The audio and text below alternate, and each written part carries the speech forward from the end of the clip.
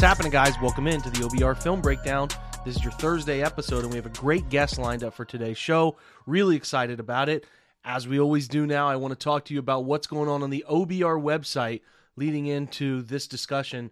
Really, a pretty fun slate of things were up today that I think you should have enjoyed a couple of them. The Cade York pick, we got an analysis from Anthony Reinhard, who did a great job with this one, looking at whether the Cade York pick was the right slot for the pick, or if the Browns were a little early on that selection, what history tells us about selected kickers in the various rounds 2 through 7, and then what UDFA history is out there and like second kicker contracts. There's really a nice set of things to learn here about the kicker position and how that all shakes out in NFL careers. So take a look at that when you can. I think it's worth your time, and that is for OBR subscribers. And then we also had Fred Greetham updating his 6 steps to putting the Browns back in the playoffs in 2022. So that is also available. Things that will go up today that have been VIP but will become free. We have the film study that John Stephenson did of why Jadeveon Clowney's return is so important to the Cleveland Browns defense.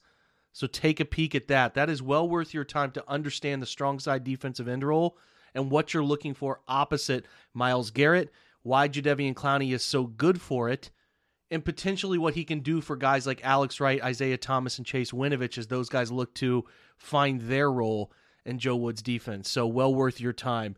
Pretty slow day of news on the Cleveland Browns. Not a ton of stuff out there. We did not get any transactional information at all. We don't have any real updates that matter, at least not from things that I have seen here. Looks like people spent plenty of the day arguing about Baker Mayfield and all of the stuff that we continue to argue about all the time about when he will get traded, how good he is, all that stuff. So if you are looking for that sort of element of conversation, that is readily available for you if you would like to find it. Otherwise, not much news. We do have some stuff coming up here that I think is going to be pretty exciting. Couple interviews. I am working through some interviews with local beat writers. If you've followed along with this podcast over the years, every year I have on local beat writers who do a really nice job of covering the players the Browns drafted and giving us insights into those players. I'm almost wrapped up on the first 3 rounds. When that comes to fruition, I will make sure to release it. Probably will be a weekend pod because I think I've loved them. There's been 2 interviews that have been really good on Alex Wright and David Bell, and we're going to get one on Martin Emerson tomorrow. So have that up for you as soon as I can. Otherwise, today's guest, I always try to have Kevin on once in a while. I think he does such good work, and he thinks in a unique way, and I like his perspective on these podcasts. So we will get over to that interview with Kevin right now, which, again, I think you guys will really enjoy. So otherwise, keep your eye out for some fun stuff on the OBR, more data profiles coming up soon, which I think give you a really good glimpse into these draft picks, their potential, the future, and what that all looks like cumulatively. And we will start having film breakdowns coming up pretty soon, probably late this week, hopefully is when we will get to those. So keep your eye out for that. Otherwise, that kind of wraps up today's pre-interview content. Let's get over to our interview right now, which is with Kevin Cole of Pro Football Focus. We're driven by the search for better. But when it comes to hiring, the best way to search for a candidate isn't to search at all. Don't search, match with Indeed. Indeed is your matching and hiring platform with over 350 million global monthly visitors, according to Indeed data, and a matching engine that helps you find quality candidates fast. Ditch the busy work. Use Indeed for scheduling, screening, and messaging so you can connect with candidates faster. Leveraging over 140 million qualifications and preferences every day, Indeed's matching engine is constantly learning from your preferences, so the more you use Indeed, the better it gets. Join more than 3.5 million businesses worldwide that use Indeed to hire great talent fast. And listeners of this show will get a $75 sponsored job credit to get your jobs more visibility at Indeed.com/Blue Wire. Just go to Indeed.com/Blue Wire right now and support our show by saying that you heard about Indeed on this podcast. That's Indeed.com/Blue Wire. Terms and conditions apply. Need to hire? You need Indeed. Okay, excited to have Kevin Cole in. Kevin comes in, but it seems like once a month now. Kevin joins the show. You should be checking out. I wish it was once a month. Hey, we'll make that happen if you want to. But his Unexpected Points podcast, which is fantastic. Listen for me every time a new episode gets dropped, is great. So make sure you're checking that out. He's at PFF, at Kevin Cole PFF on Twitter. I think I've covered everything. Kevin, what's up, man? How are you?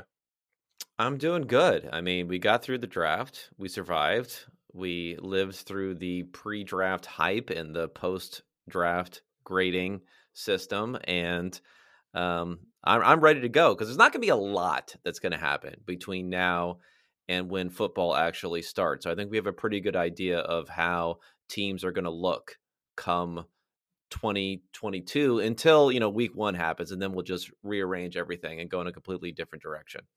Well, I think you could claim that Cleveland's one of the bigger teams that have some things that could happen, right? Like, Yes. Not only is there this Baker Mayfield cloud hanging over the franchise in terms of what they ultimately do with him, but there's some other guys they need to address. I mean, Jadeveon Clowney is now almost a full month later this year than last year of when he signed with Cleveland. I have not heard of any other team seriously interested in him other than Cleveland. So that has to happen. That's a huge part of their defense. And then they could also be active in an Akeem Hicks or somebody like that. So Cleveland has a lot of moving parts here. And I know later we're going to talk about your improvement index in this offseason, but I guess I should ask you the big question about Baker because it gets talked about all the time, and I'm not really trying to dive into who Baker is, but more of the situation. And are you surprised that this is still sitting here on May 4th unresolved with him? Or are you still of the thought of they'll figure it out before the season starts and it's whatever? Yeah, I mean, both in a way. Like, I'm surprised that it has lasted this long because, I mean, it's not only Baker, right? We also have Jimmy Garoppolo probably in a similar bucket where we're talking about quarterbacks who are, league average, I would say. Like, I don't think that they're worse than league average type of guys you could project no matter where they're playing, who have not found a landing spot. In the past, you would just not see this. You would not see this in the free agency / trading market for different guys. But I think it's attached in a way to what we saw during the draft. Like, there are fewer teams now who are just willing and have a slot open and are trying to compete this season and so on and so forth, who want to make a move at quarterback. And I think you can almost attach the fact that a lot of these quarterbacks slid in the draft to the fact that Garoppolo and Baker are kind of walking around in this musical chair sort of thing, and there's nowhere to sit down at this point because there's so many teams who are just willing to be patient. Yeah, do you think teams are now... This may be unanswerable, but that's okay because it's a discussion point. Like, are teams now more willing to say we don't want the middle? Like, okay, Seattle, perfect example. They have Drew Lock. We know, at least I do think we know who Drew Lock is. There's no we know it's okay. Yeah, but are they or other teams more comfortable now saying, if we bottom out, we bottom out. That at least gives us a shot at a big time quarterback. Whereas it seems in years past, at least for a prolonged stretch, teams have been just trying to get incrementally better at quarterback to have better seasons. Does the Jimmy thing and the Baker thing indicate to you? Because Baker's pretty affordable. It's a 1-year flyer on a guy who has had some nice seasons in the league. Mm-hmm. Yeah. You're at least getting like Carolina. You got Matt Corral and that's all fine and well, but like Baker would be the best quarterback in that situation. But it feels like teams are more inclined to say, we go 3-13, we get a great pick and a shot at a great quarterback in next year's draft, and so be it. It does seem like there's a wider gap there than there ever has been. Yeah, I think so. I mean, I don't know if Seattle falls into the same bucket, but I think there's a feeling that if you implement an offense that makes things quote unquote easy for the quarterback, like the baseline, the floor quarterback performance that you can get is a little bit higher than what we've seen in the past. And you mentioned the 2023 class. I think that's a big part of it too. I think there's a little too much optimism from teams that they will be in position to get the quarterback they want, because there's two different factors. Number one, we don't know whether or not these quarterbacks that we're projecting to be so great are going to actually be so great. They could be, right? So that could happen. Number two is maybe teams are a little too optimistic on whether they'll be able to position themselves to get one of those quarterbacks too. But I think generally, though, the biggest factor is the NFL has evolved in a way and has picked up a lot of the concepts from college that make it easy to get a baseline of performance. We've seen it with guys coming in off of the bench, whether it's even, guys coming in like the Ravens bringing in their backup quarterback and getting decent performance when Lamar Jackson, the former unanimous MVP, is out getting okay performance. And I think a lot of teams are like, you know what, we can weather the storm with decent quarterback play. When it comes to Seattle, though, I think they're just thinking we can just run the ball and then and then not have to have a quarterback, basically. Sure. Yeah, I think you're right on that. So then it moves to, we'll see if things change. I have a hard time. It's not like, it doesn't seem like maybe this is the one exception or something like that where there's not a ton of quarterback injuries. So sitting here saying, we'll ride it out until mini camp or training camp and in the preseason. Well, okay, you can, but that's not a guarantee. So that's an interesting point that remains the Baker thing. We'll see what happens with Clowney. There's some stuff going to be moved around, but the draft helped solve some things, and I want to get your opinions on the draft. The Browns were pretty aggressive in the trade market. I think most people were expecting them to be. I think I was fine with every trade. I've been on this podcast all week sort of talking about my philosophy, but I want to hear what you think because you study a lot of these. You have your wide receiver prospect success model. And when they were up at 44, there were some guys. I mean, George Pickens was there, Sky Moore, Alec Pierce. There were some guys there, but they ended up with David Bell a little later. So I'm curious of what you thought of their move down from 44 to gather more picks. And then, I think it seems like you like David Bell a little bit. Tell everybody what you like about him.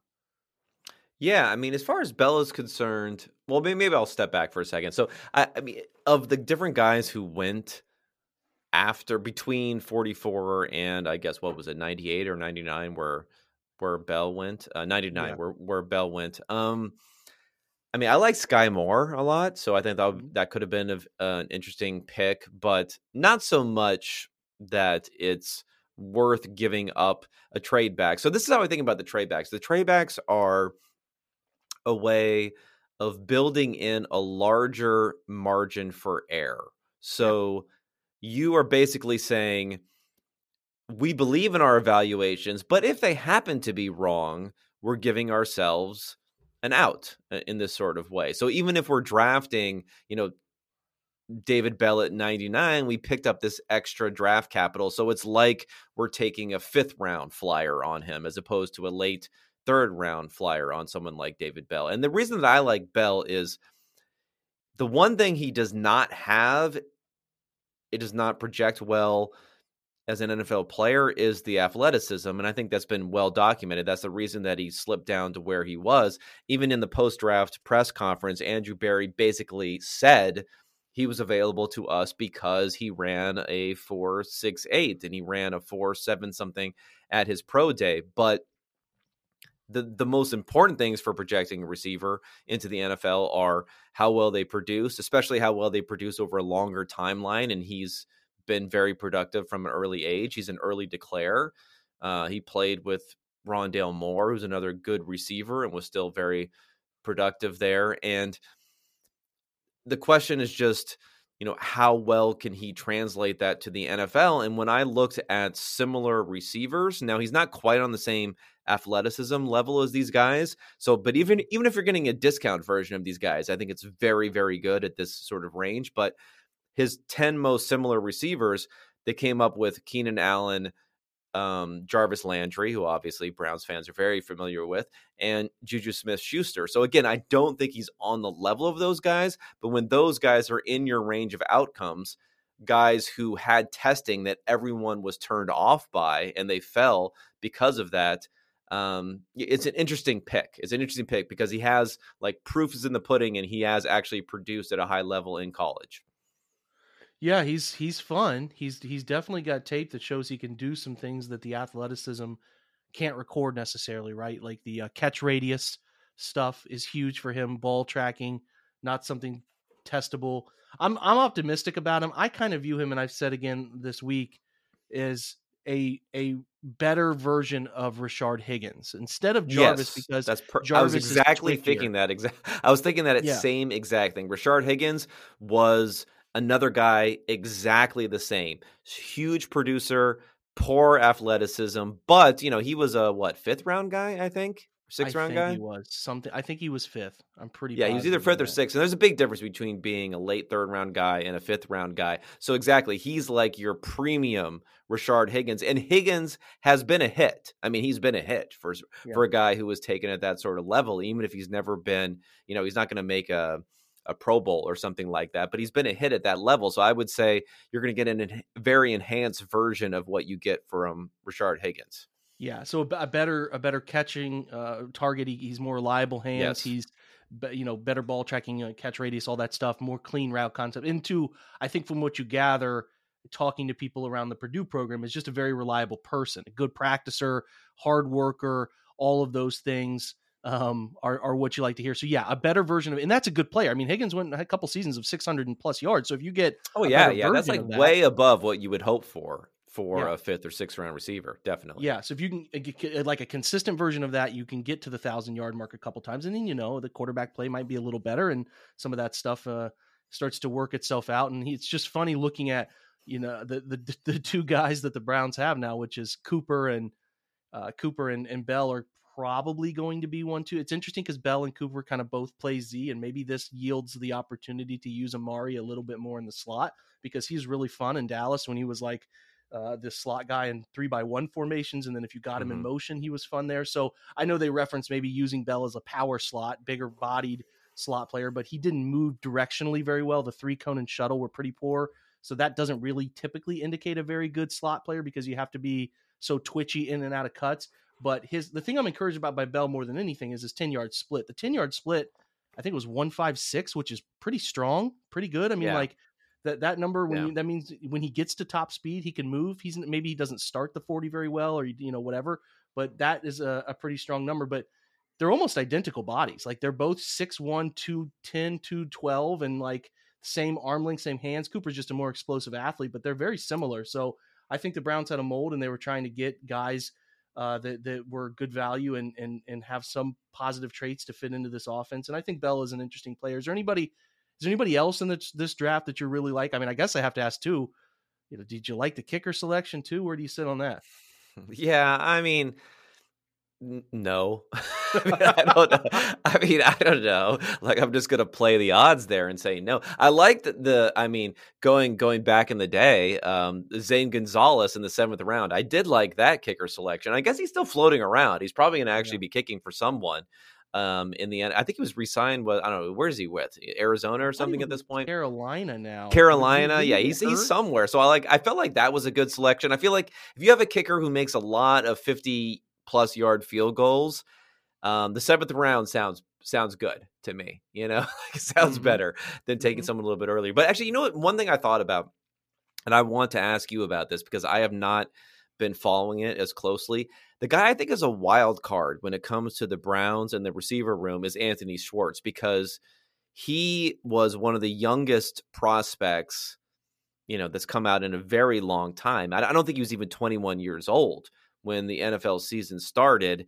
He has a very kind of one-track speed sort of guy, but I feel like he could really be a wild card for what he does between year 1 and year 2, just for the fact that developmentally he was so far behind the curve coming in as a rookie.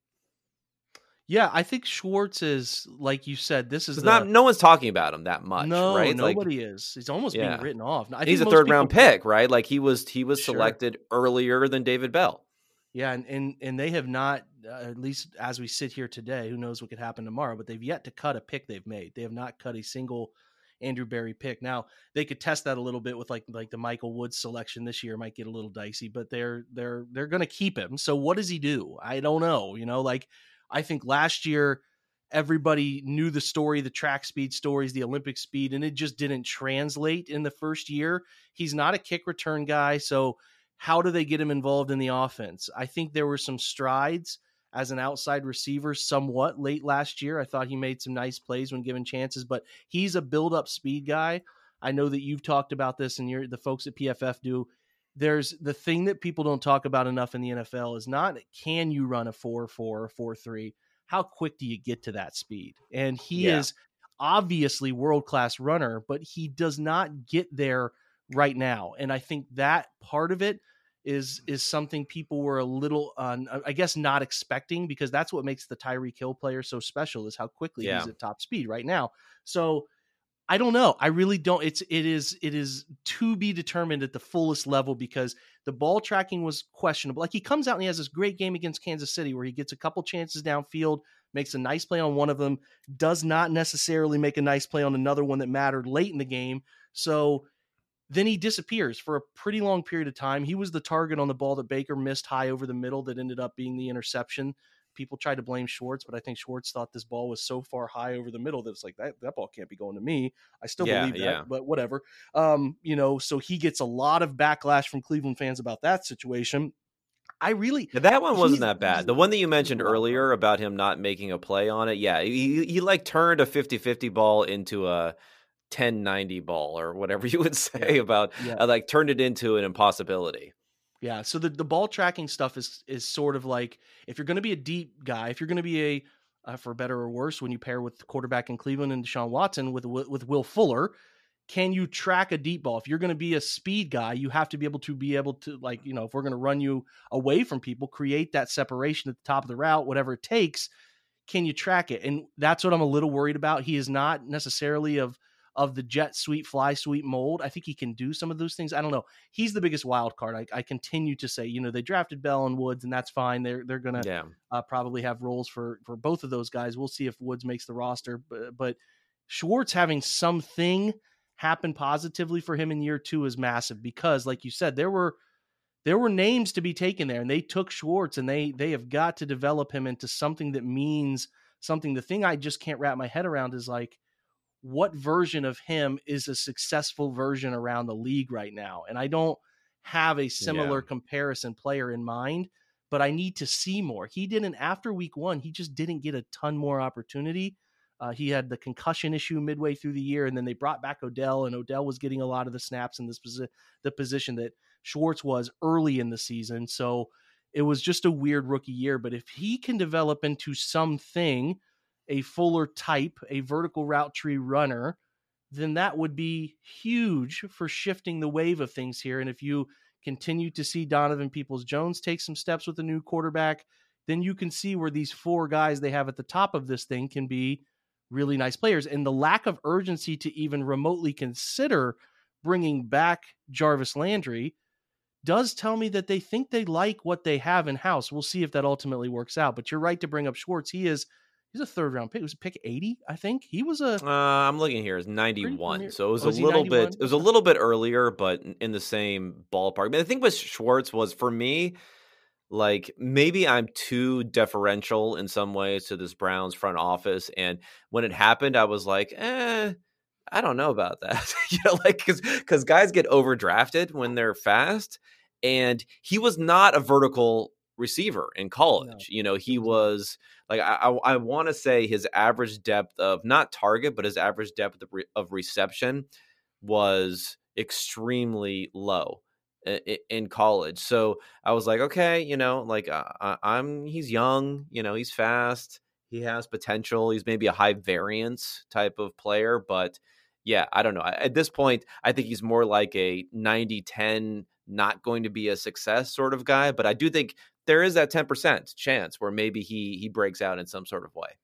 Yeah, they need him to. It would really, really help things, because they need, Donovan is not really a vertical guy, and yes, they don't really have that guy. He could fill, like, if you're looking to fill out roles, he could fill that role. But you're spot on in saying a lot of his receptions and what he did at Auburn that made a difference were like the shallow crosses, right? A slant where you make one guy miss, and all of a sudden you got some space to create, or shallows where you're late down, you're late getting the football, and you can sort of catch it and turn it up the sideline and erase some angles. But he's never really been like, oh, there goes Schwartz on a post or a post corner, or he's just a vertical and he's run past everybody. It's not really been that. So maybe there's something to unlock there. I don't know, but the role is there for him to take. It's definitely a wildly important season for him to flash something that means he gets to keep that role. So we'll see if that comes to fruition. It's just interesting. It's just interesting that he's like kind of the wide receiver 4, slotted in at this point, despite the fact that he's competing against a receiver who was a rookie who was selected after him, and another receiver who was taken in the 6th round, I want to say, for Donovan Peoples-Jones. So it's just interesting that Yeah. he's like so buried at this point. He is, but again, we'll see as things shift here. I think we're right to presume it this way, but maybe they like. No, him I think more. we We'll are right. see. I think we are right, Yeah, but I it's do too. it's intriguing, I guess, It for is me. intriguing. I do agree. We'll see where he ends up fitting in and what they do. Because, I mean, if I were to say here again, back to the positions these guys play, like to me, Schwartz is a Z. He's not a slot. He's also an off the ball flanker Oh yeah, he's type. definitely not He a needs- slot. Yeah, Yeah, he needs space between him and a corner, being off the ball. Let him go in motion. Let him do like. I also see that as the role for David Bell, and I also see that the role for obviously Amari Cooper's played that role his whole life. So like, okay, that means Donovan Peoples-Jones is your split end X. Then there's just some questions. They'll iron themselves out, or maybe they'll ultimately not have done enough. We'll see, but I do think that I would like a little more clarity as to.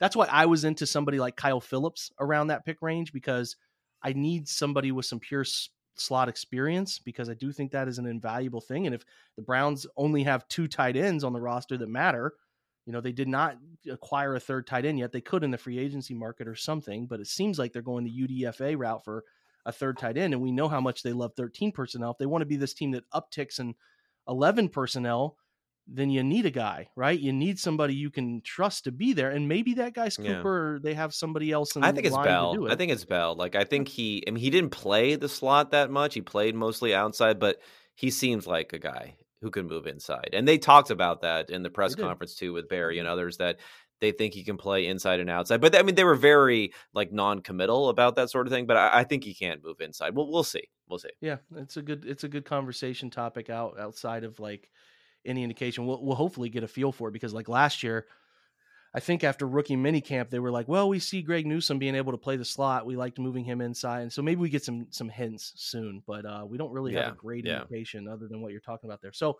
performance index wise, in terms of improvement this offseason, where do you kind of have them? Is the Deshaun Watson improvement that substantial for the on-field quarterback play stuff that it moves them way up the line here? Because the draft didn't move the needle much. I mean, anytime you trade back from 44, your first pick is 44 back to 66, you're not going to really improve your team all too much as we sit here looking outside into a season. It could change when you get into it and guys and somehow impact that. But as we sit here, really the move that they have made is the Cooper move and the Watson move. And how much do you think that moves the needle on actually making them a better football team, in your opinion?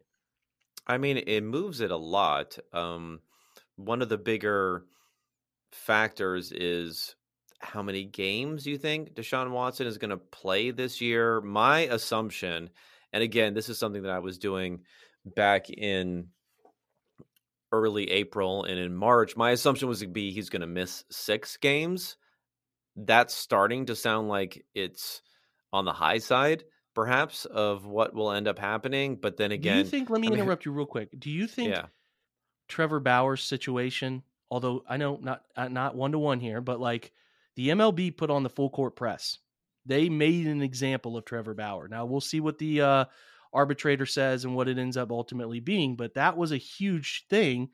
And I would say at the bare minimum, it didn't help. I mean, the NFL operates in its own world. I totally understand, but like, this is also a case where he could be made example of for a similar way that Trevor Bauer is. So I was curious if you think that, like just me, maybe it's because I cover the Browns. I don't know. It probably is, but I saw the Bauer suspension. I'm like, well, if this is a league that's taken a stance on this, is somebody else in the NFL going to get to be the same sort of guy? And if it is, it would be Watson, right? Yeah, I mean, I'm not as familiar, honestly, with the particulars of that situation, so I don't want to speculate too much. But, I mean, I think maybe they just don't like him generally. Also, in a kind of way, he seems like he's a diametrically opposite personality and outside of the allegation, I guess, than who Deshaun Watson has been. So that probably plays into it at least a little bit. There seems to be more of a focus on what would be considered like domestic violence versus, sexual assault in a non-domestic sort of situation. Again, I don't want to speculate too much on this, but I guess I haven't heard anything from the NFL media and others who are talking about this. I haven't heard any indication that it would be longer than 6 Okay. games. So Okay. that's why I just made that my assumption.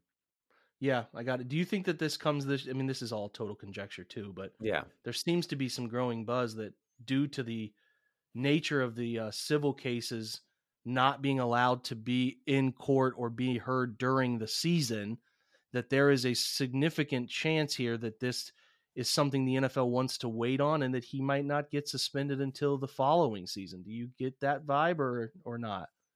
I don't know. I mean, it has happened in the past, right? Has it? Like, Okay. I mean, I want to say that Ezekiel Elliott, I want to say allegations came out and he played a full season and then he missed some games the subsequent season. I could be Hmm. completely wrong about that. Um, and it was pretty like nebulous sort of stuff when it came to him, his allegations. So the only problem is I think this is too high profile. Like if Deshaun Watson is on the field week 1 of this season, again, I don't want to be too cynical about how these things are put out, but I think from the NFL's perspective, they would rather just slap him with a 4-game suspension to start the season and wipe their hands clean of it.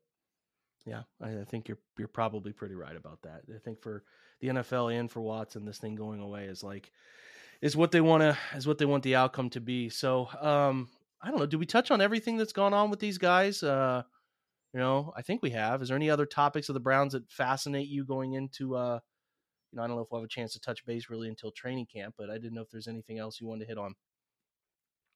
No, I think that's most of it. I mean, we had I guess we had the Denzel Ward signing that's gone Mm, on. So I guess the only thing with the Browns is I don't know if they've made a quote unquote hard decision to let someone go versus re-signing them. I guess Baker would be part of it, but again, that's not even a decision at this point, but it was something they were contemplating pre Watson trade. So I think that's the most interesting thing with them, because yeah. ultimately if you're going to be a sustained championship team, it's not about the picks you make or the players you bring in free agency. It's not 100% about that. It's about making the right moves on letting players go, because that's how, the Ravens get 10 picks every single NFL draft, is by being willing to let those players go and then get the compensatory picks back in the process. Yeah, that's a good one. They've pretty much re-signed everybody who has mattered to them in some form or fashion. So Yeah. And we've they've had used some. void years and other stuff where Yeah. they're really trying to spread out the cost. So I'm a little like iffy about that, but we'll see. We'll see. I mean, everyone's about today in the NFL now. Like, people are trading away picks. People are, leveraging their future for today. Sure. The Rams, it paid off in a Super Bowl victory. So it's obviously the kind of standard operating procedure, but I'm interested in that sort of stuff. Yeah, I do also get interested in seeing, like, we've seen the void years in action, but how do they actually look when the void years arrive, So Yeah. let's see what happens when that happens, because there's all these discussions of the cap rising and what that'll look like, and I get it. So I just want to see it in action, just kind of like what you're saying. But I like that point that you made. Like, they have not. There was always a discussion of, like, oh, they'll never re-sign a running back, right? They'll never that we don't envision them bringing back a running back. There was that Yeah. discussion. There was some discussions this offseason about, could they potentially move Ward? Could they move Ward and try to recoup a first round pick and go out and sign a guy, like Jones, or go out and sign somebody, Stephon Gilmore, and try to replace it that way? They have not really tested the limits yet, I think, is the way to put it, in terms of their own in-house talent. We know they tested the limits with the quarterback decision, but they haven't really pushed it in terms of, like, oh, they drafted or whatever a really good player and they decided not to bring him back and try to do this, that. I think it's looming with some guys like Jedrick Wills or some guys like that. We'll see what they end up ultimately doing, but everybody that has mattered, they've kept around, and I think that's an interesting point to make. I haven't heard anyone say that, so that's fascinating. We haven't talked about the one thing I even sparked our discussion to have this show tonight, the Hugh Jackson thing. We didn't talk about it. Oh, So Hugh. Yes. yeah, Hugh. We have to. I just want the thing. I Huey didn't. headlines. Huey headlines. I'm headlines. gonna I I'm hope gonna this is I'm the gonna last market one. that. Yeah. I hope this is the last one. But okay, the thing I think you can take away from this is the contract documents that got released, right? Mm-hmm. The SI report that had, at least for a lot of people that I trust on this stuff. It's one of the first times we've had a look at the incentives in the contract. And what I was pretty fascinated with was that the incentives were unique, like really unique. You think of a head coach and the incentives they have, it was like, I would think, okay, wins, largely tied to like outcomes in terms of like points per game and things like that. But it was really interesting. There was a nugget in there that you had a discussion with. Was it who? I can't remember who you had it with on Twitter today that I was scrolling through reading. Well, it was mostly Seth Walder. So Yeah. I apologize already for people having to have seen that who followed the both of us. But go ahead. No, it was tied into the fact that they were. You didn't mute me. You didn't mute me on Twitter because of that, did you? No, of course not, man. I get some interesting reading done. I was with you that trading down picks doesn't mean you're willing to lose. Like you're not right. Like, the idea of giving up picks does not indicate you're not giving up picks. That's the wrong way to say it. By accumulating picks and moving down to get more opportunities does not equal an outcome desire of losing. You're just trying to get more picks. So that was an interesting point that I mean, you can touch on if you like, but I was also just really interested in how these, I didn't read it so close. I took some points from other people, but it was tied to like, I don't know, fourth down, good probability, win probability thing. There was just a lot of things that to me said, this is a way for us to meld together a football only coaching staff with a data-driven front office. And that to me was kind of interesting. And that's why I would love to see what Stefanski has in his contract, because he's obviously way more open to that than Hugh Jackson was.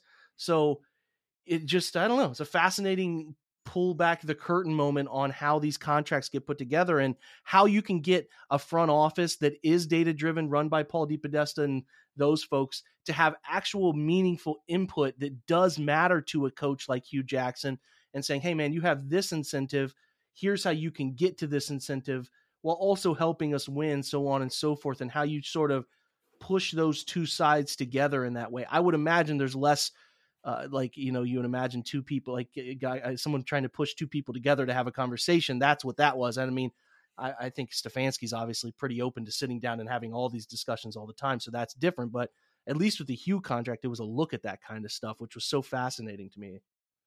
Yeah. I mean, for those who weren't following, so the Sports Illustrated came out with this article. They went through all of Hugh's documents, and there were some incentives that were there, which I believe were shared with the front office, where it was kind of a blueprint for what you would want to do as an analytical organization. And the ones that became questions as to whether or not they could be interpreted as incentive to lose was like having a certain number of draft picks or certain number of early draft picks. And for me, it's a little too much. Like we're going 2-3 degrees to think like, oh, I'm incentivized to lose because if I lose, then we'll have earlier draft picks. And if we have earlier draft picks, then we could trade back. And if we could trade back, then we'll get more picks for having earlier. Like, to me, it's just too much. It's too much. And I actually looked at the data, and it's disproven by the data. Like, teams that get multiple picks for trading back is normally in the back half of the round as opposed to in the front half of the round. I mean, we saw it this year, right? Like if the Jaguars wanted to trade back from one, there would have been no takers basically in this sort of draft. I mean, the Browns themselves had 2 number 1 picks after Hugh Jackson seasons and did not trade back from either one of those seasons. But I think the larger point was maybe they did this for Hugh Jackson because they wanted to just assuage him a little bit on the fact that they were going to have a tough 2016. They made a bunch of trade backs before he ever even coached a single game. And they were like, let's get everyone aligned.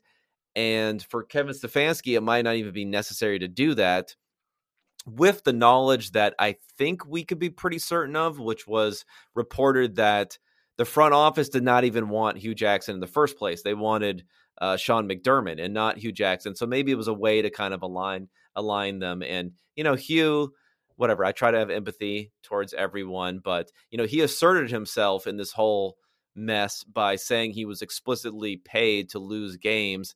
And now the best thing that we have is that, like, maybe if he lost more games, then maybe they would trade back, then maybe they would get more picks. It's too many maybes for me. Yeah, it was it was never going to stand up, and that's pretty well summarized right there of a whole bunch of maybes where when you look back on it as Hugh Jackson, you want to blame other people, which has been his thing, is blaming other people. Oh You yeah. look for these outlets to blame other people, and that's what you can take away. But I did love that we did get to see some of those documents for how some of these, they were way more detailed than anyone in the public gets a chance to see. So it was awesome to see. So overall, good stuff. Listen, we will try to get some more of your time, Kevin, before the season starts, and you have some prediction models and things like that you'll be running. And hopefully the Browns will have a more complete picture of what their quarterback situation is in terms of suspension and some of the other holes that are on the roster, and we can dig into that as sort of a season preview. So check back with you in a couple months. This was awesome stuff today. I know the listeners always enjoy when you come on this show. So thanks a ton, man. Well, I appreciate having me. And again, you can invite me back, and I don't think I've denied you for a request, so I'm always available. I don't think so either. So if you have another good conversation, you're going to be like, God, Jake's going to reach out to me.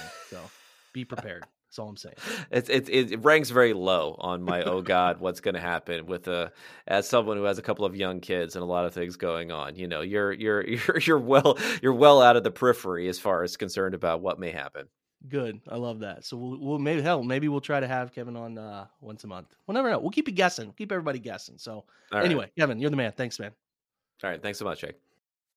When you need mealtime inspiration, it's worth shopping Kroger, where you'll find over 30,000 mouth-watering choices that excite your inner foodie. And no matter what tasty choice you make, you'll enjoy our everyday low prices, plus extra ways to save, like digital coupons worth over $600 each week. You can also save up to $1 off per gallon at the pump with fuel points. More savings and more inspiring flavors make shopping Kroger worth it every time. Kroger, fresh for everyone. Fuel restrictions apply. Thanks for checking out today's episode, everybody. Appreciate your time spent anytime you're thinking, talking, discussing, reading, listening. Maybe I already said listening. Anything in the OBR. We appreciate your support so much. Going to continue to have fun stuff up on Twitch. Have some great content on the website. And the website actually got a pretty slick redesign, which I like a ton, which helps you to navigate to some of the more important things on the website pretty quickly. So I love that. Check it out if you have not already checked it out. And again, why not subscribe with us while you're there if you're not already a subscriber? We appreciate all of your support. Thanks, guys, for checking out today. Thanks to Kevin for joining the show. Have a great Thursday, everybody. Some fun episodes coming up over the next few days. Keep your eyes out for those. Otherwise, we close with our usual Go Browns.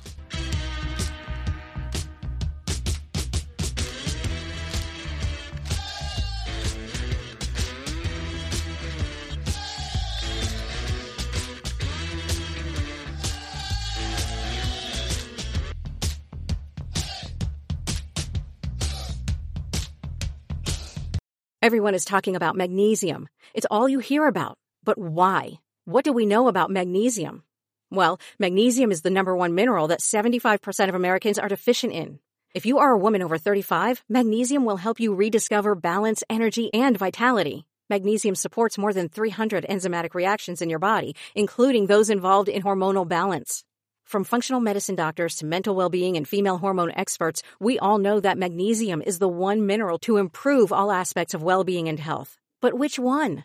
Magnesium Breakthrough from Bioptimizers, the trusted choice recommended by leading experts with 7 best-absorbed forms of magnesium to ensure your body receives the support it needs for overall well-being. Go to bioptimizers.com/balance today and use code BALANCE10 for 10% off. Support your journey to wellness at bioptimizers.com/balance. Magnesium Breakthrough from Bioptimizers, your foundation to optimal health and vitality.